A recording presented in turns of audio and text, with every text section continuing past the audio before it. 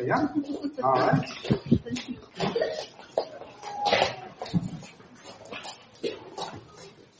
How many guys have caller ID on your phone? How many guys have caller ID on your home phone? Yeah? Why do you have caller ID? What's that? So you can screen out calls, right? And yeah, we screen out calls. Why do you have locks on your door? You got locks on your door at your house? Yeah, why do you got locks on your door? So nobody breaks in, right? Well, we have scanners and con men exist. Thieves, scoundrels exist. And they exist all around us, right? I mean, that's the reason why hardly any of us pick up our phones anymore unless the number says, oh, that's somebody I know. And it's the reason a lot of us have spam folders on our email accounts that keep on growing and growing and growing. Some of us work for people like this. I won't make you raise your hand. Bosses who changed, I hear you guys, I hear your stories of bosses that change job descriptions on you, or change hours on you, agreed upon hours, or promised promotions or raises that never come. This is the reason why it's hard to trust people. It's the reason why it's hard to trust employers. It's hard to trust even churches. And some of us are married to them. And some of us are them, the thieves and the scoundrels and the liars and the manipulators. Today in our passage we have basically the story of Dirty Rotten Scoundrels. Remember that movie title? We have basically two dirty rotten scoundrels in this passage that we're looking at today. And we're going through Genesis. We're in the Genesis chapter 30. I misplaced my Bible somewhere, so I'm going to go off the screen. You're welcome to go off the screen as well. Oh, thanks, Mario. So we're in Genesis chapter 30. And we're starting about in verse 25. And as you're turning there, let me just pray. Lord, I pray that you'll bless us this morning as we hear your word. May we not only hear it, but maybe reflect on it. This has been a hard passage for me this week. And so I pray that my words, my meditations, my heart will be acceptable, pleasing to you. In your name we pray. Amen. So we got, in this passage, we have two professional, dirty, rotten scoundrels, Jacob and Laban. They are like, anybody watch boxing in here? No? Anyone know anything about boxing? You got a ring, you got two guys, and they pretty much fight each other. Right? What's that? Oh, on Wii? Oh, nice. Well, here in this passage, we have basically two professional boxers. So they're not boxing each other. They're trying to cheat and manipulate each other. And so in this corner, they always say in a boxing match, they say, in this corner, weighing 245 pounds or whatever it is. So in this corner over here, we have Jacob. And Jacob has been a professional heel grabber since he was born. Right? I mean, we know that that's what Jacob's name means. From the time Jacob came out of the womb, he was trying to take his brother's place. And he's got a really good record. In boxing, you talk about how many knockdowns you have and how many victories you have. Well, Jacob has a really good record in deceiving people. So when he was younger, he tricked his brother into selling him his birthright over a pot of soup. Right? That's a pretty good deceiver. And when he was older, still a young man, he tricked his father by dressing up like his brother so that he could steal his brother's blessing. So Jacob is pretty much, before he met Laban, Jacob was pretty much undefeated in deceit. And they caused him a lot of turmoil, had to flee from his family, and he's on the run, and that's where he met Laban. Now he meets Laban, and Laban, if you think about it, Jacob's like the champion of this region in deceit. But now he's going to another division. And Laban is the champion over there in that division. And so Jacob meets Laban, he falls in love with his daughter. In fact, he's just infatuated with her. And Laban sees, here's a weakness I can exploit. So he said, what do you want? And Jacob says, I'll work for you 7 years for your daughter. And Laban says, okay, deal. But he sees that weakness he can exploit. And on the wedding night, he switches daughters, right? So Jacob ends up marrying the older daughter, Leah. He wakes up and behold, there's Leah. And Laban then manipulates Jacob into working for himself another 7 years. So if that was round one between these heavyweight fighters, these manipulators, Laban has won round one, right? Between this big battle royale between Jacob and Laban. So today in this passage, we're going to look at how that battle royale continues. And so we're starting out in round 2. I don't know if this is working, Dave. It didn't work last week. So every time I look at you, there you go. So we're starting up in Genesis 25. It's now time. Genesis 29:25 says, as soon as Rachel had born Joseph, right? At the end of last week, we looked at all these children that were being born to Jacob's wives. As soon as Rachel had born to Joseph, Jacob said to Laban, send me away that I may go to my own home and country. Give me my wives and my children for whom I've served you, that I may go. For you know the service I've given you. And so now we are entering into round 2. This is round 2, and in round 2, Jacob tries to swindle Laban again. So Jacob basically goes to Laban and says, let me go back home, give me my wives, give me my kids, your grandkids, and let me go. And in the Hebrew language, it's even in English, send me away. In the Hebrew, it's very direct to the point of being impolite. Right? Like, you know that there are ways to make polite requests of people. This is not one of them. He goes to his father-in-law and says, look, I'm out of here. Send me away. Bye. And this is not a friendly banter between a loving family. This is adversarial talk. Like, these are opponents, trying to figure out where they can get at each other. And Laban, of course, Laban doesn't want Laban doesn't want Jacob to go. Like, Laban's got 14 years of free service from this guy. So, of course, Laban's going to do everything he can to keep Jacob with him.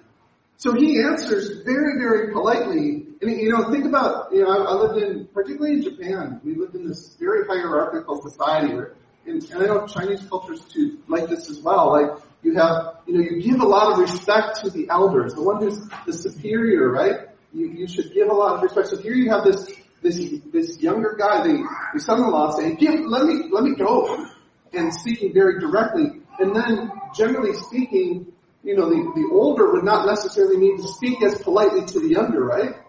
But Laban wants him to stay, so he starts buttering him up.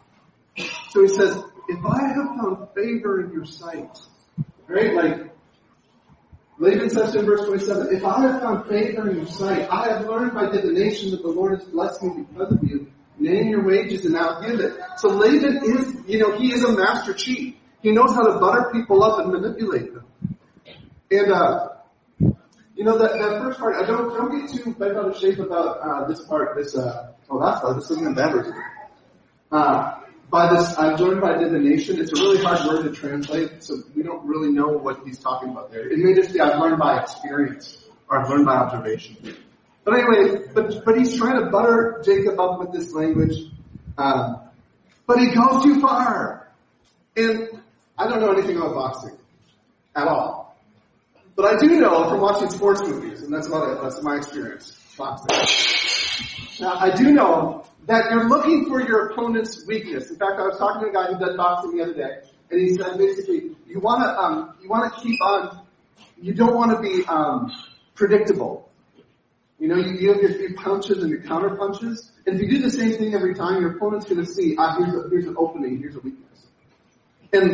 And Jacob sees a weakness here, because Laban has said, in his trying to flatter Jacob, he said, I've just been blessed so much because of you. And Jacob counters with that and says, oh yeah, that's right. That's exactly right. You have been blessed because of me. Like, Jacob says, you yourself know how I've served you and how your lives have cared with me. You had little before I came, and it's increased abundantly, and the Lord has blessed you wherever I turn. So Jacob's like, you're right. God has blessed you because of me. Now pay up. It's kind of what he's saying, right? Like, so he's found that hole and is trying to exploit it. Laban's trapped. He began his negotiation by admitting Jacob's value to him. That's not a good place to start a negotiation. And so he allows Jacob to begin the negotiations. He says, what do you want? Sorry. Here, Dave, I still don't know if it's clicking from here. Okay. So he says in verse 31, what shall I give you? And Jacob starts this negotiation. And basically, as far as I can understand, this is Jacob almost turning in his 2-week notice. But what his proposal seems to be is that you don't give me anything, but do this for me. I'll again pasture your flock and keep it. But let me pass through your flock today, removing from it every speckled and spotted sheep and every black lamb, and the spotted and speckled goats, and they will be my wages. And my honesty will answer for me later. So when you come and look to my wages with you, everyone that's not speckled or spotted among the goats or black among the lambs, if found with me, shall become stolen. And Laban said, good. It'll be as I have said. Or it'll be as you have said. And so basically, just as far as I can understand what Jacob is suggesting is, look, I'll work for you for a little bit longer. But I'll go through your fields today, and about probably, they think about 8 to 11% of the sheep would have been these speckled, spotted sheep and goats. I'm just going to use the word blemished from now on. Blemish just means not necessarily completely pure. So not completely pure white. Just so I use that word blemished, you know what I'm talking about. So Jacob goes through and he takes out the blemished lambs. And what Jacob's proposal, as far as I can understand it, is this. You don't need to pay me anything today. I'll work for you a little bit longer. But today, set apart the blemished lambs, the blemished animals for me.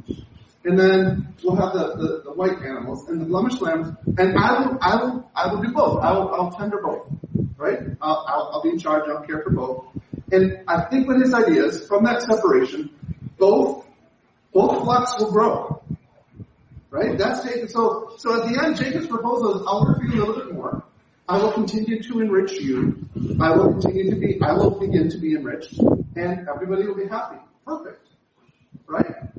And so it seems like this is a pretty good faith negotiation. Jacob's saying, I'll work for both of us. We'll both get rich, and when I'm ready to go, I'll leave. But it's my 2-week notice, right? It's my 2-week notice. I'm tendering my 2-week notice at this point.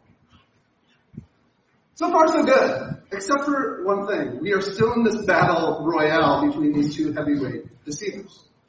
And so Laban, who says, good, who says, good, let it be that day. So remember Jacob's proposal. Jacob's proposal is, I'll go through the flocks and separate them, and I'll take care of them. So what happens? Verse 35.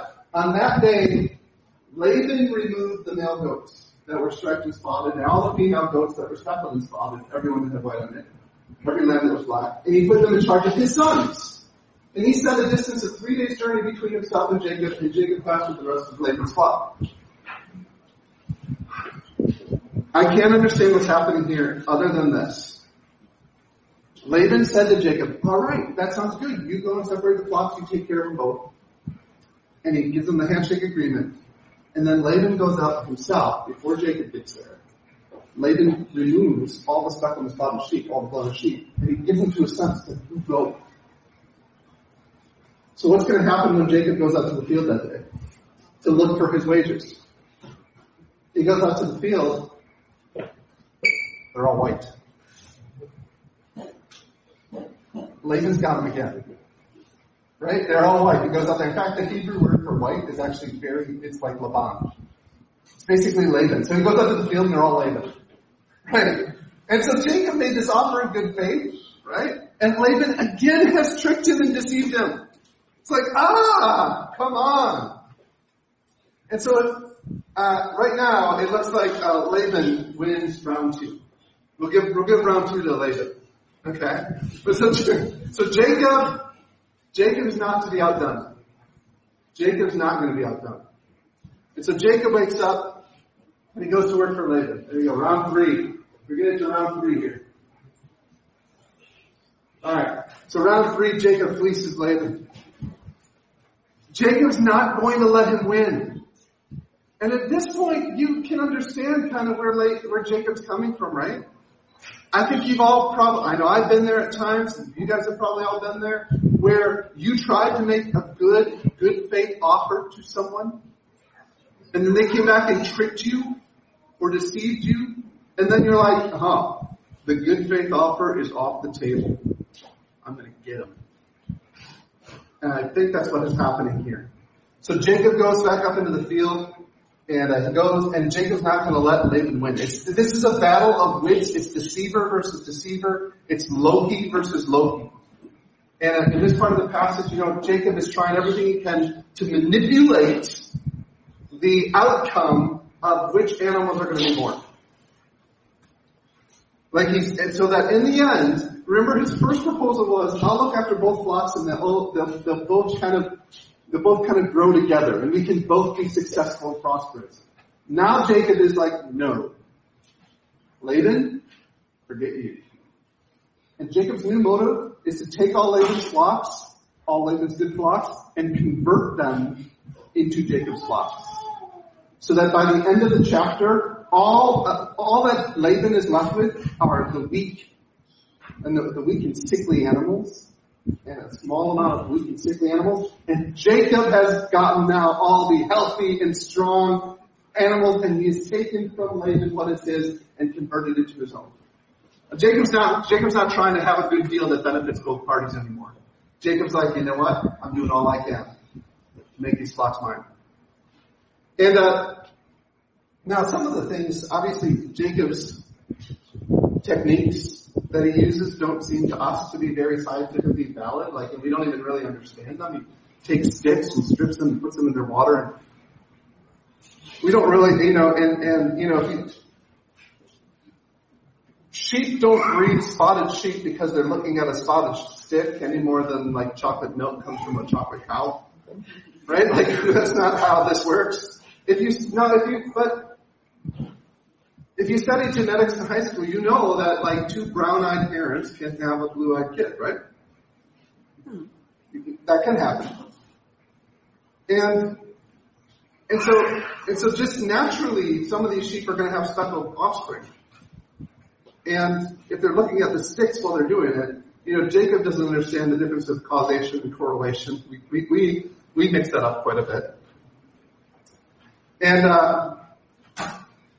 then it might be that some of Jacob's techniques may have actually worked, but not for the reasons he thought they were.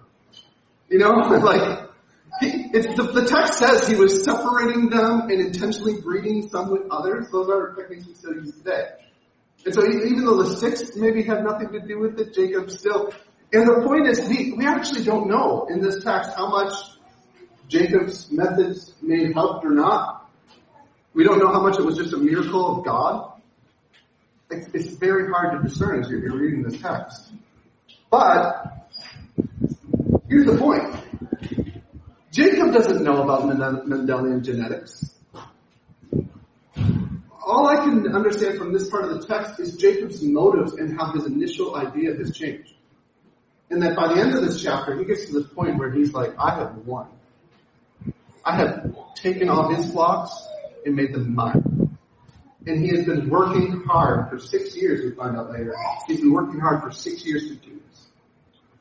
And so Jacob wins round 3, because by the end of the chapter, verse 43 here, Dave, thus the man increased greatly and had large flocks, female servants and male servants, camels and donkeys. So he's gotten so much flocks that he's actually exchanged them for other means of wealth. And then by the time you get to the beginning of chapter 31, now Jacob heard the sons of Laban saying, Jacob has taken all that was our father's. Listen to that. Jacob has taken all that was our father's. And from what was our father's, he gained all this wealth. And this is great understatement. And Jacob saw that Laban did not regard him with favor as before. I don't know if he ever really regarded Jacob with a lot of favor, but now this is just escalated. This is now, alright, so Laban, you won the first 2 rounds, and now Jacob is punched back. Right? Round 3. So let's go to round 4. This is exciting. Who's going to win? Aren't you kind of excited? This is like watching a sports movie. Who's going to win this one? Let's go to round 4. So about this time, the Lord appears to Jacob. It says to him, return to the land of the fathers and to your kindred, and I will be with you. Now, mark this, if you've got a Bible, just kind of mark your eye where this verse is and look at it carefully and come back to it later. Notice that this is the only time the Lord is said to have appeared to Jacob. And that this is what the Lord has said to Jacob, return. And that the Lord has saying this after that 6 years of doing the stuff with the sheep. Okay? And so, Jacob gets his wives. He calls Jacob and Rachel into the field where his flock was. Now again, what's the importance of that? He takes them out of that, the dwelling places where they live. He brings them out of, this is a secret council. He's meeting with his wives, his Laban's daughters, and he's having a secret council out in the field. The game is not over. Jacob calls them out to meet him where Laban won't be looking for them. And now Jacob must convince his wives that it's time to leave. And so here's what he tells them. First he contrasts his father's attitude with God's attitude toward him. So Jacob calls Rachel and Leah in the field and he says, I see your father doesn't regard me with favor as he did before. But God has been with me. So I don't know what your dad's problem is. God's been with me. Your dad? And then he says, verse 6, I've served your father with all my strength. Yet your father has cheated me and changed my wages 10 times. How I've just been out in the field. I've just been working hard. I've been faithfully serving him. No mention here of how he's been trying to manipulate the process to take Laban's fields. Because he's not trying to put himself in a bad light in front of his wives. He's trying to put Laban, their dad, in a bad light. And he's saying, look, I served him faithfully all this time. And he's just trying to show himself how, trying to convince his wives what a rotten guy their father is. Right? What a rotten guy your father is. And how poorly he's treated Jacob. Suffering shepherd. But Jacob has had a defender here. He said, God did not permit him to harm me. Right? If he said the spotted shall be your wages, then look, all the flock were spotted. And if he said the striped will be your wages, then all the flock were striped. Thus, God has taken away the livestock of your father and given them to me. In fact, this word taken away, just so you know how Jacob's trying to set this to his wife, this word taken away is actually better translated rescue. God has rescued all those precious animals from your terrible dad. God has taken away the livestock of your father and given it to me. In the breeding season of the flock, I lifted my eyes and I saw in a dream the goats that made with the flock were striped, spotted, and mottled. The angel of God said to me in a dream, Jacob, and I said, here I am. And he said, lift up your eyes and see. All the goats that make up the flock are striped, spotted, and mottled, for I have seen all that Laban is doing to you.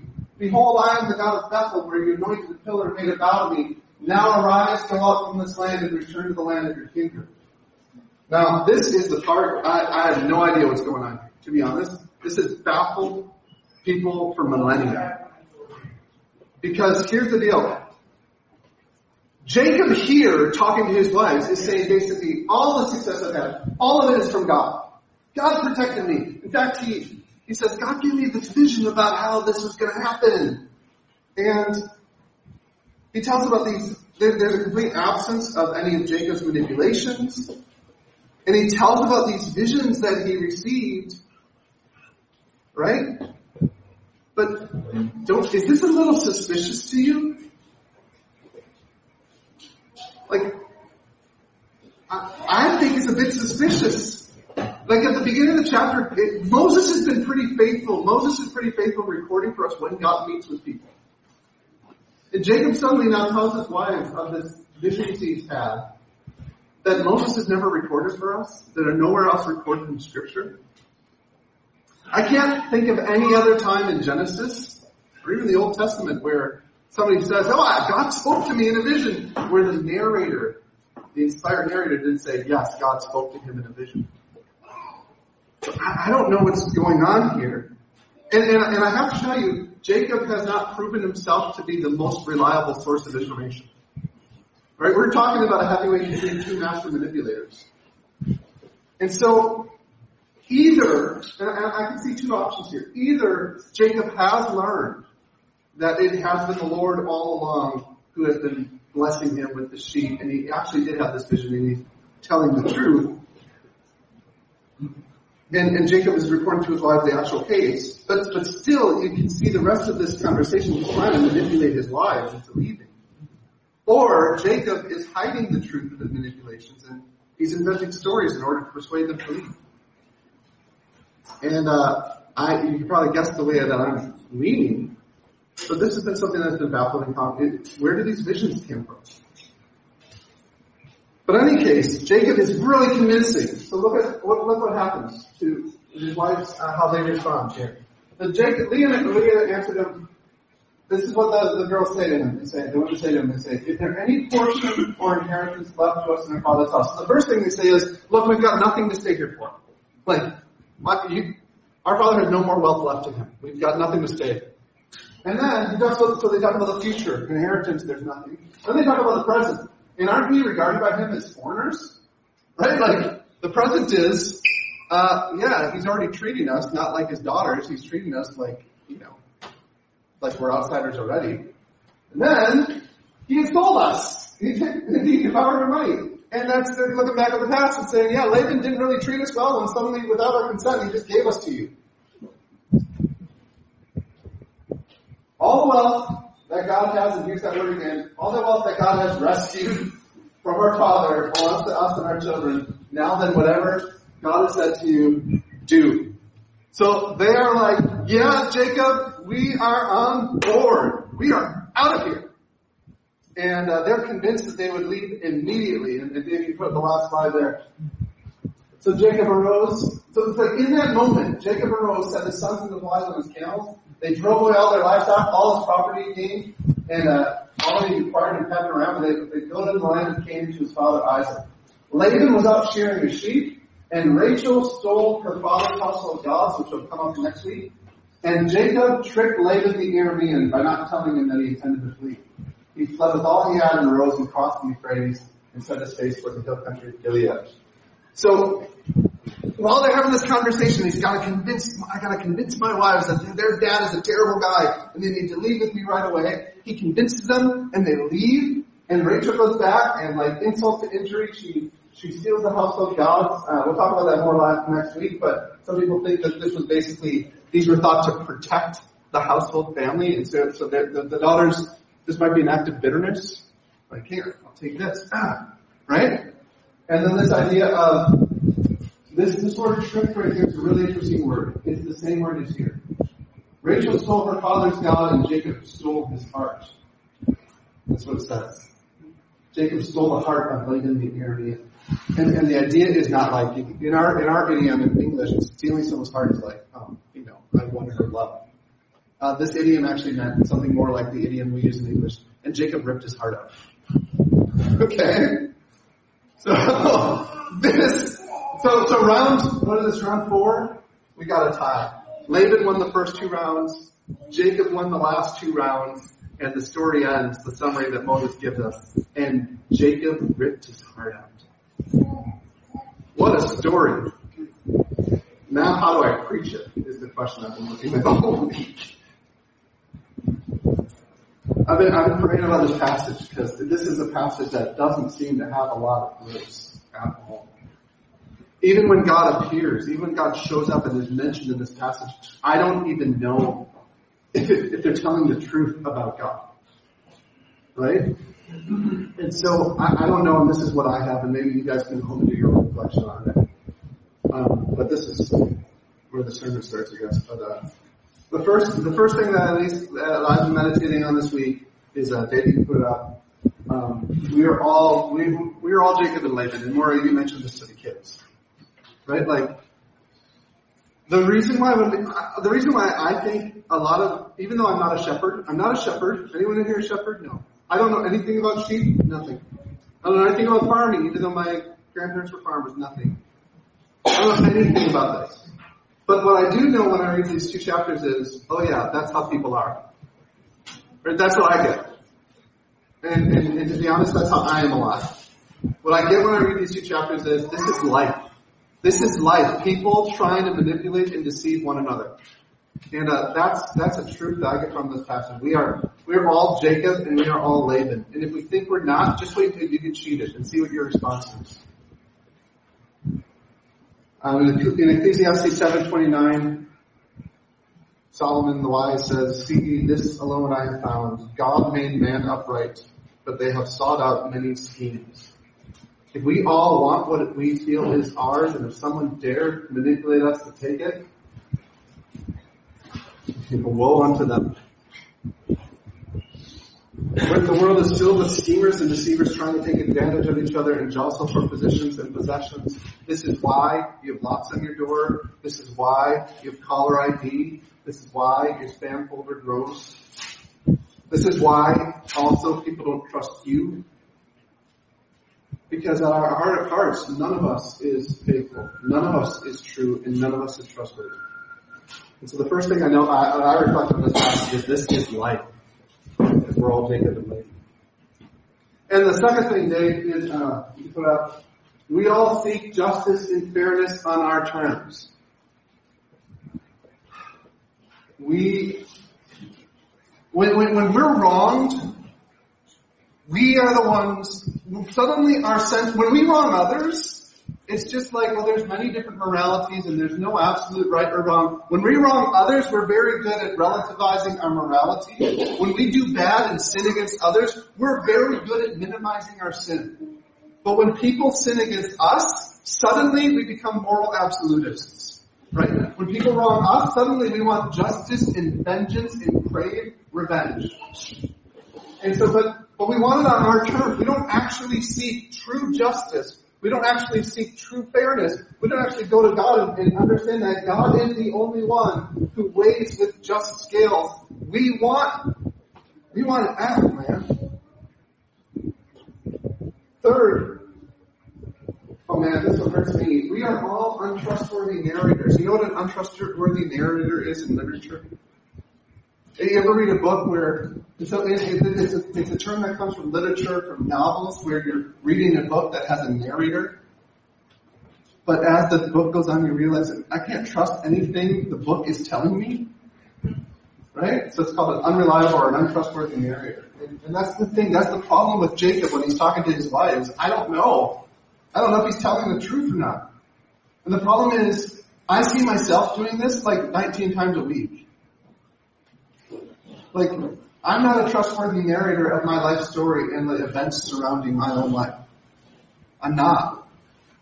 And I don't know if any of you guys are either. Right? When we're talking, when we're in conflict, we justify ourselves, trying to put ourselves in good light. Right? We omit details. And sometimes we out and out lie.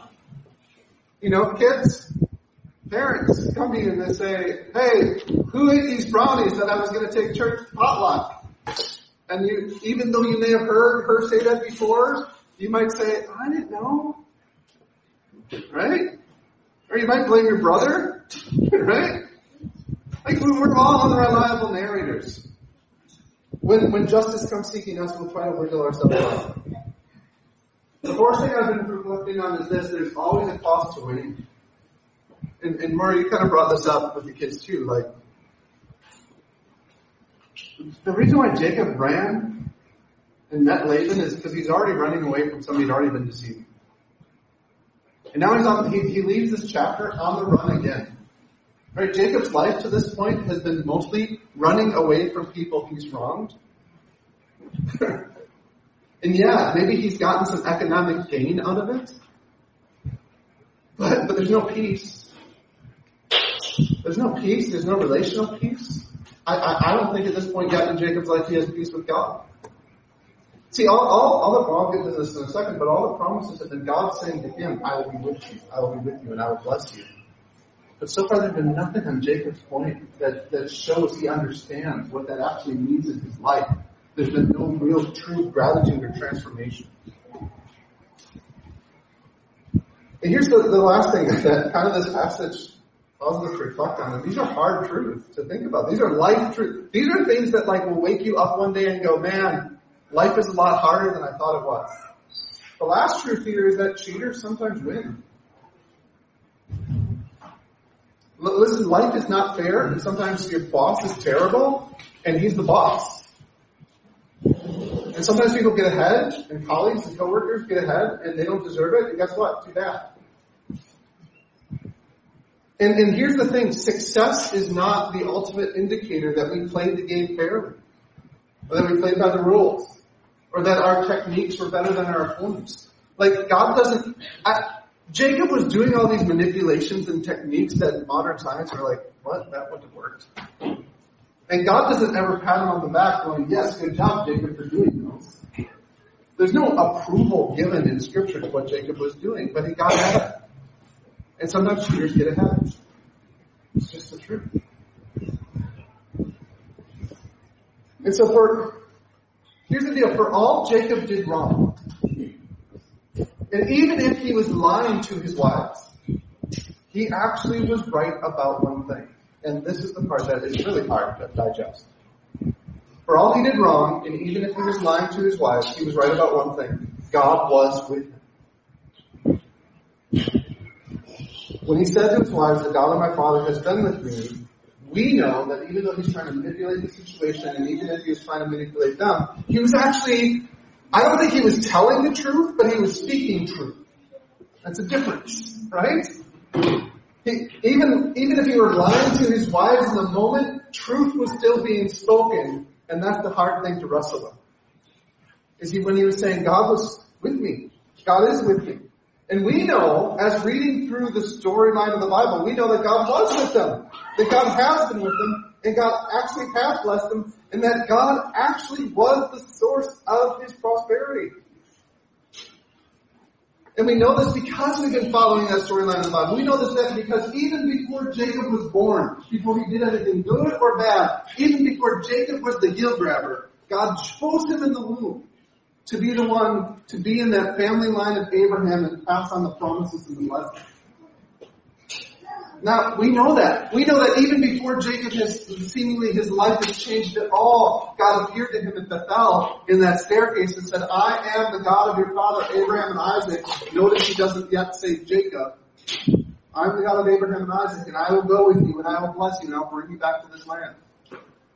Before Jacob had ever done anything good in his life, while he's still a dirty, rotten scoundrel, God had chosen him. Even though he's the champion deceiver. And the question is, that should bother us.